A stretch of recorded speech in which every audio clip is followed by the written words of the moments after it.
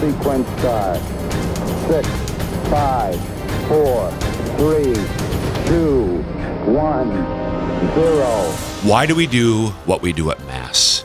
And what difference does it make? That's what we're still talking about, Ignition. Welcome to the show. I'm your host, Dr. Chris Bergwald, and we want to set your faith ablaze so that you might live the adventure that comes from a relationship with Jesus Christ. Before we get back into the topic of the Mass, and I'll explain what I mean momentarily if you haven't caught recent episodes, we want you to know that we love listener feedback. So if you've got questions about today's episode, if you have ideas for future episodes, if you want to enter into get a prize by entering into our Ignition contests, for all those things, you email us. There's no Twitter. There's no texting. Oh. You email us, ignition@sfcatholic.org. Again, ignition@sfcatholic.org. That moaning, lamenting voice you heard was Renee Kranz. If you're not watching, if you're listening maybe on radio or podcast, Renee Kranz is joining me in studio once again. Renee, Yes. for our meandering, wandering, So saunter, exciting. stroll. So exciting. So exciting. Through the Do Mass. that much better than I do. This is like part 5-ish. I think it's part 4 5. or 5, something like that. I Oh, don't it's remember. 5. It's for sure 5. Okay. 5th episode. Actually, this is the 5th in a row. Not always going to do them in a row, but I'm on a roll, and I didn't want to go solo, so I brought you along with me to Little. email me, ignition@sfcatholic.org, if you know the pop culture reference right there. Bill, you can't. You know what it is already. We're about a minute and a half. You have to say a minute and a half into the this episode of Ignition. There's a pop culture There's a reference, pop and culture this is what it reference. was. And I will send you a little prayer card. Ignition@sfcatholic.org with your emailing address and the correct pop culture reference. Okay, on with the show. Why we do what we do at the Mass. So where have we gotten? So I was take a quick step back. Very first episode in the very first episode in this series, we looked big picture, the basic overview of the Mass, and then we looked at why we do it and what it matters in a general sense. So why we go to Mass and so on. Then we looked the next couple episodes at some of the biblical roots, especially Old Testament roots, actually, for the Mass. Saw how it's of divine origin. It's not a man-made human creation. It's a divine origin. And then we started looking at what the Mass actually is. But we spent a lot of time talking about before you ever even get to the Mass. Yep, we sure did. How we're responding actually to the reality of a spiritual invitation from the Lord to invite us in and to come to church. Then we got to church and we crossed the foyer in the narthex. That took a while. And then we walked in. We blessed ourselves with holy water. That took a while to talk about, not to do. We do it very perfunctorily. And then we genuflect or bowed. And along the way, so that's where, we were just kind of starting talking about prayer before. Yes, praying before the Mass. Yes. And I because I said the Mass is the greatest prayer. So why do you pray before we pray? Right. And we talked about pre-pray prayer to prepare. But Bill actually had a question that I want to touch on. So it's about the whole genuflecting. Like Bill's question was, so we were talking about, go back and listen to the details. We got a little bit into the weeds, like bowing versus genuflecting. When do you do it? And Bill, so at his church, he and his family, when they go to church, center aisle, they genuflect to the tabernacle, Jesus is the tabernacle, and then they go over to the pew, which is to the side, because it's marked and reserved. The Seeleys sit here. Yes. It's the Seeley seat.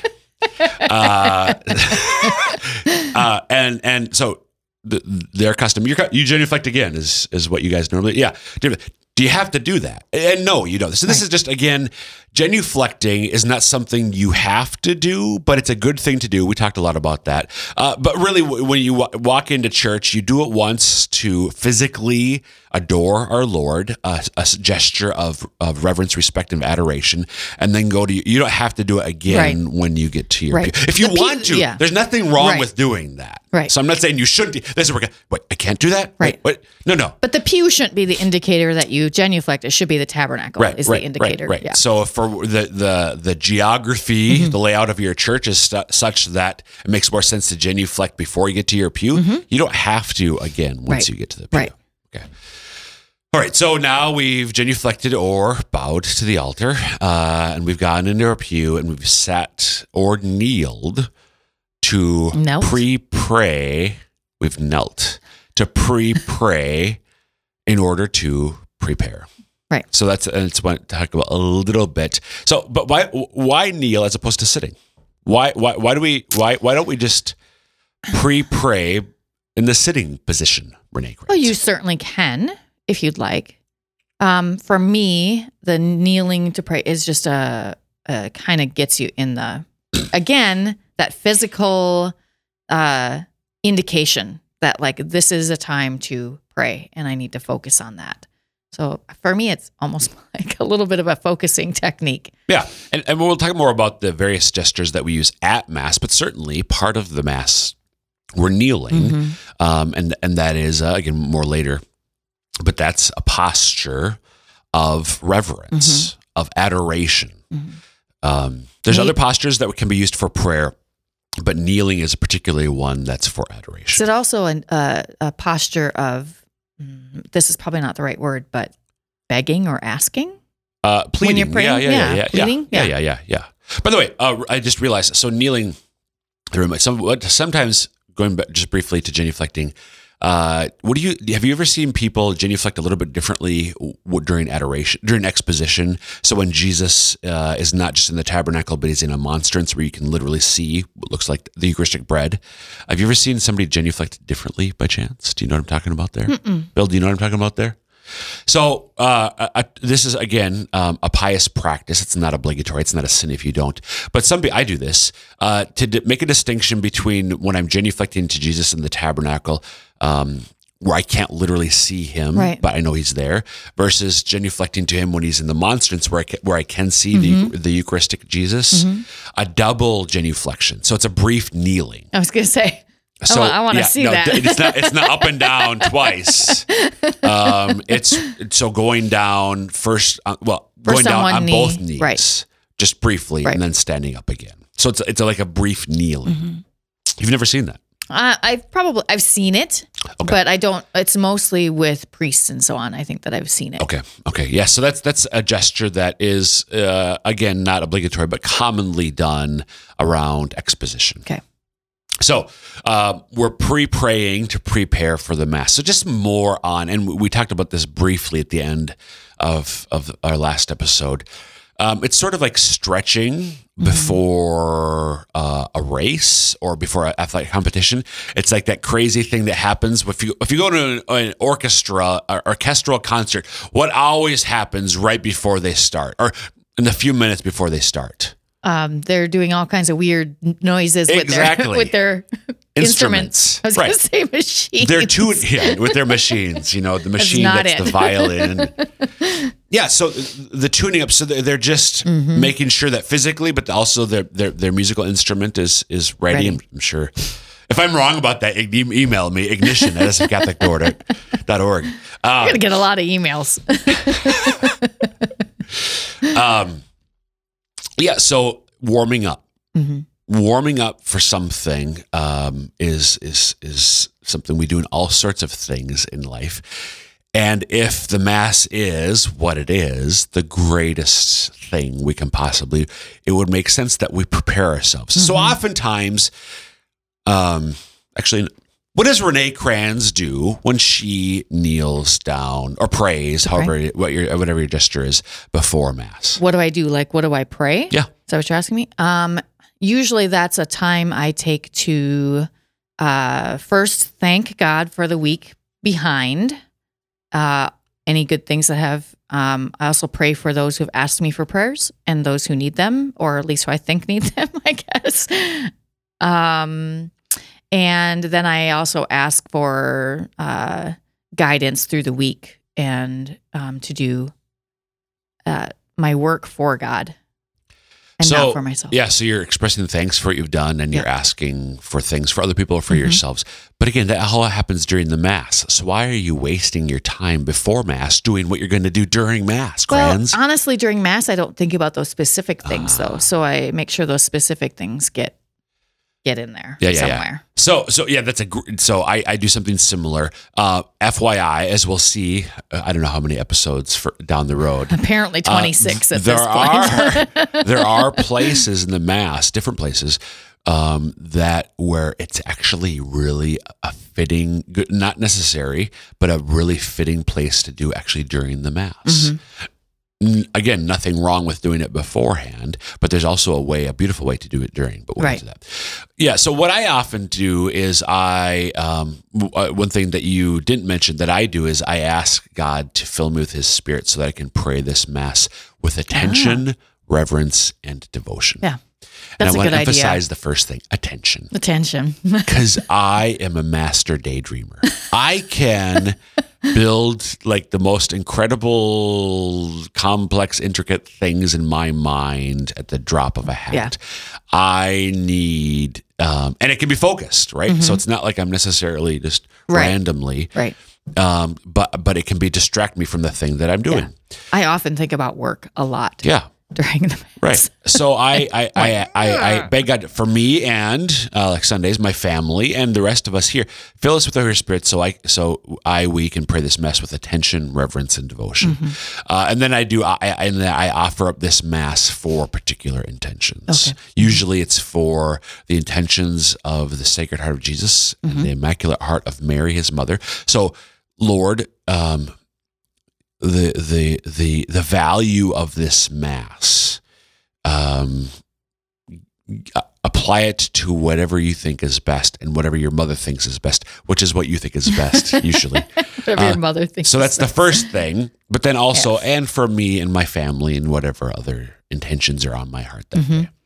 But a lot of that is to this preparing to quiet myself too. So I'm starting to pray, so that when I pray the Mass, I'm already in a praying mode, and a praying mood, if you will. Right. There's another thing you can do before Mass. I don't know if we're going to talk about it. If you get there early enough, you can pre-read the readings. Oh!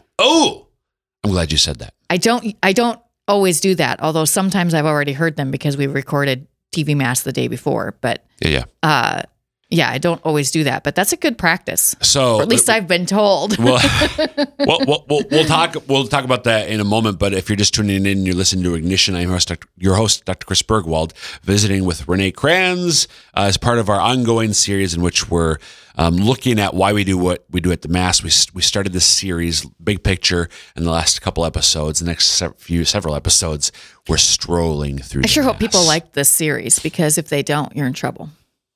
Well, get this whole bunch of come back in a couple months. Please keep joining us. And actually, to be honest, we will. No, of course they want to join us because they're going to win prizes for all the pop cultural references and challenges. Challenges. We're not going to. We will interject some other topics along the way, but this will become an occasional series. I think you were serious, but anyway, so we can. Another thing we can do before Mass starts, besides pray, is pre-read the readings. Now, why would I do that? What I've heard is that it's good to be able to read them, and then so that when they are being read during Mass, you can just sit and listen and not read them in the book. And I don't really understand that. I mean, I've heard them say that. Somebody said once. Heard that, I've heard that said, and because you should listen and it'll come through differently or something, but that's never really, I get too distracted if I don't have the book in front of me. My mind wanders way too easily. Yeah, that's a reality. So again, this is like what's going to help you enter into the Mass most fully. Yeah, so it may not be the thing for you. So it may not be the thing for me. Now, I do, it's actually part of my daily prayer is to read the Mass readings for the day and the Mass prayers proper to Mass for that day. Right. What that means, we'll get to. Probably not today. I'm really doubting it. So I do find value in that. So I'm already somewhat familiar with some of the prayers that are going to be prayed at Mass and the readings that are going to be proclaimed at the Mass, so that I am able to be, so for me, there is value. Now, I don't necessarily, to be honest, Renee, I don't necessarily look, we'll talk about this down the road too. I spend much of my Mass with my eyes closed in terms of what's helpful to me to stay focused. Chris is sleeping. I'm not sleeping. I'm preventing myself from being distracted. Okay. Which I'll explain just about Sure. down the road. Stay tuned for future episodes. Explain why I can get distracted. So I spend much of but it allows me therefore. So my eyes are So you can closed. only Therefore, hear. I'm not looking at the readings. I'm listening usually to the readings being proclaimed. Right. So I've already read them, so I'm somewhat familiar. So I can really try, and it helps me. It helps me do more with the readings what they're supposed to do. But again, That's down the road. Yeah. Okay. So anyway, you can read them if you want. You That's can the read moral them. of the story there. Yep. So you can use your. Now, many parishes will oftentimes pray the Rosary before Yes. Mass too. So that's Yes, a common we do thing. that at our Again, parish. not obligatory. If you're there, you don't need to pray the Rosary. Right. Just because everybody else is, but obviously the Rosary is a beautiful prayer to pray. So yes, it's a great thing to do. yeah. All right. So What's Mass next? has not yet actually begun. I can't believe we've taken this many episodes and we haven't I even can. gotten to the I start of can. Mass yet. I totally can. So what happens next, Renee? We've prayed before Mass. We got the church. We blessed ourselves, blah, blah, blah. Now we've prayed before Mass. Well, at most parishes, you're going to sing an opening hymn. Okay. In our parish, there's a little, like usually Father Simple or Father Klein will greet. We'll say, good morning, whatever. Yeah. Welcome to Holy Spirit Parish, blah, blah, blah. And then we sing. Yeah. So there's That's just this there's little something add-on like my parish, occasionally. St. Lambert's. There's some the I shouldn't have lector said or that one of because the now we're going to talk lectors. about that for 10 minutes. Nope. We're not. We're not. There are some announcements, brief announcements before Mass. sometimes. Now, what happens at the cathedral at the start of Mass? They ring the bells. Right. Yeah. I thought that was only to tell us about TV Mass that, hey, we're starting. No, I'm pretty sure that happens every Mass, even daily Mass, which is not Okay, fine. televised. Sometimes a cantor or musician will announce the opening hymn. Right. But They'll invite everyone to stand. Yes. Oh, is that where we're going first? Invite everyone to why stand. do we stand? Well, I imagine to get in the proper. But I've prayed. Why don't I kneel as Mass begins? Why don't I sit reverently as Mass? Why do I Because the priest is coming in stand? and the cross is coming in? So it's all about the priest. The cross is coming in? Oh, yes, it's all about the priest. No. I don't know. It's a little bit about the priest. Okay, I'm just going to let you tell me why. So two things. One, we'll talk here about the gesture, the posture of standing. Standing biblically is a prayer posture. Okay. So More so than kneeling. Different. So kneeling is a different kind of prayer posture. It's more of that supplication that we talked about last episode. Okay. I think we kneel when we're begging. I think you were the one who brought that up. Yeah. A begging, more of adoration. But if I'm going to, in a sense, simply pray, stand. So you'll see this in all sorts of ways in the church's liturgy, where we're standing to pray. Right. So the Mass is technically now beginning. So we're standing because the Mass is a prayer. But we are in a way standing for the priest because the priest represents, we're all, by virtue of our baptism, we're all joined to Jesus Christ. A Christian is a little Christ. So in a way, we all represent Jesus. But the priest, in his role at the Mass, he is acting in the person of Jesus Christ, the head. Right. So we are standing, and he's processing in. It's a procession. So biblically, we might think back there to Jesus processing into Jerusalem. And what happened? The crowds lined the streets to greet Jesus. So I am standing, in a sense, to greet Jesus Christ present in the person of the priest, who is processing in. So it's first of all prayer posture, but secondly, because the priest is in this Mass, whatever his strengths and weaknesses, Right. whether he's the most amazing homilist or not, Or the worst. or the worst, whether he's going to really deeply contemplatively pray this Mass, or whether maybe unfortunately he's really distracted and he's going to just kind of fly through it, whatever. He is acting in the person of Christ, the head. In persona Christi? In persona, Is that Latin? In persona Christi Capitis. Capitis. In the Okay. person of Christ, the head. Oh, okay. Capitis. Okay. So he's acting in the person of Christ, the head. And so out of respect for him and his role, his office in the church, and his role in this Mass, there's part of why we're standing partially for him as well. Okay. So we're standing, and then what happens? And we sing. Do we? We sing a song. Do we?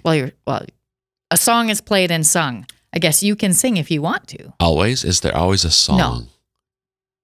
Oh. Sometimes we don't sing. What Sometimes they happens just come in. sometimes? Why are you like picking out the couple times we don't? Freaking me out. Freaking me out, man. That's also pop culture. I don't even know what that reference is, though. Email BC. So there's either a hymn Right? or an antiphon Or both. or both. We do both at Holy Spirit. An who? Antiphon. What's an antiphon? Well, I can tell you it's usually a chunk of a psalm or a chunk of scripture It's from a passage somewhere. of scripture usually, right? Yeah. A few lines or So this is, we're not going to get real deep into the woods because this would be, this is going to get more deep than we need to. But so we start with usually music. We'll talk about why. Okay. But it's a hymn or an antiphon. Now a hymn certainly can be scriptural, but most of the time a hymn is not. It can have scriptural allusions, it can include scripture, right. but it's composed. An antiphon almost always is completely scripture, Right. and it's sung. Either way, the point is we're beginning the Mass with singing. Mm-hmm. Why? I have no idea. To test everybody to see if they can sing. I don't know. Why do we sing at church? No idea. I'm gonna get a buzzer. No idea. Wah, wah, wah. Does So the angels singing sing? is- I don't know. Singing is deeply biblical. We read about singing throughout. Yep. The Psalms were sung. Right. The angels and saints in heaven, Revelation, sing before the singing is a way for us to bring something to even more, something that's important to us. Do we say a national anthem? No. No, we sing it. Why? Because there's something about singing, about setting words to music that shows it's more important. Brings it more power sometimes. It brings more power. Yeah. And this goes back, I More think, to beauty? the fact that, yes, more beautiful. This goes back to the fact that we're embodied spirits. We're body, soul creatures. There's something about singing that is richer, more beautiful than simply saying something. So we start the Mass by singing. Now listen, and chant, the Gregorian chant, as opposed to polyphony, and then this is where I don't know music. If you know music and you want to correct me, ignition@smcatholic.org. Get so many emails. We'll see. People are like, whatever, Bergwald.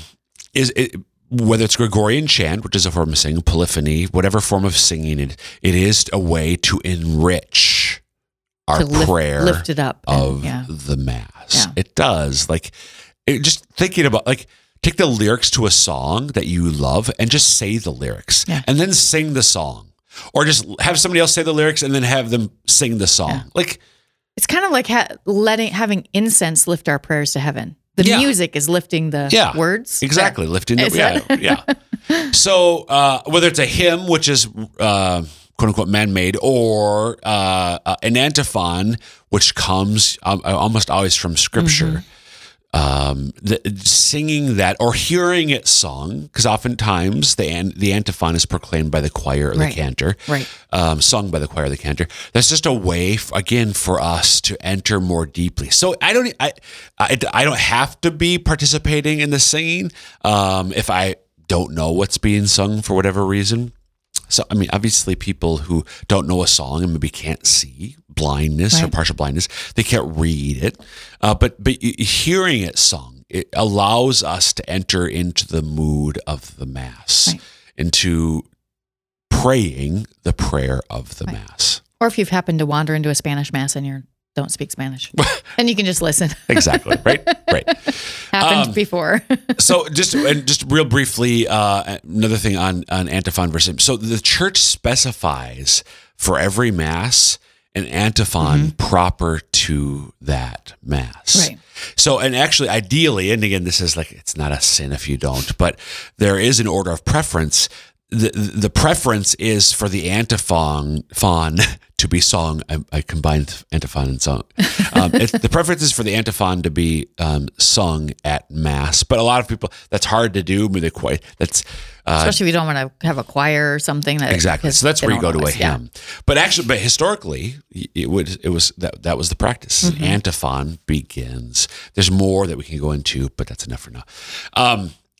One last thing, which we're going to talk about more next episode, but just to begin, this goes back to why are we standing? I mentioned it's a posture of prayer, which this is going to be worth repeating and spending time with next episode. Something there I want to make sure to come back to.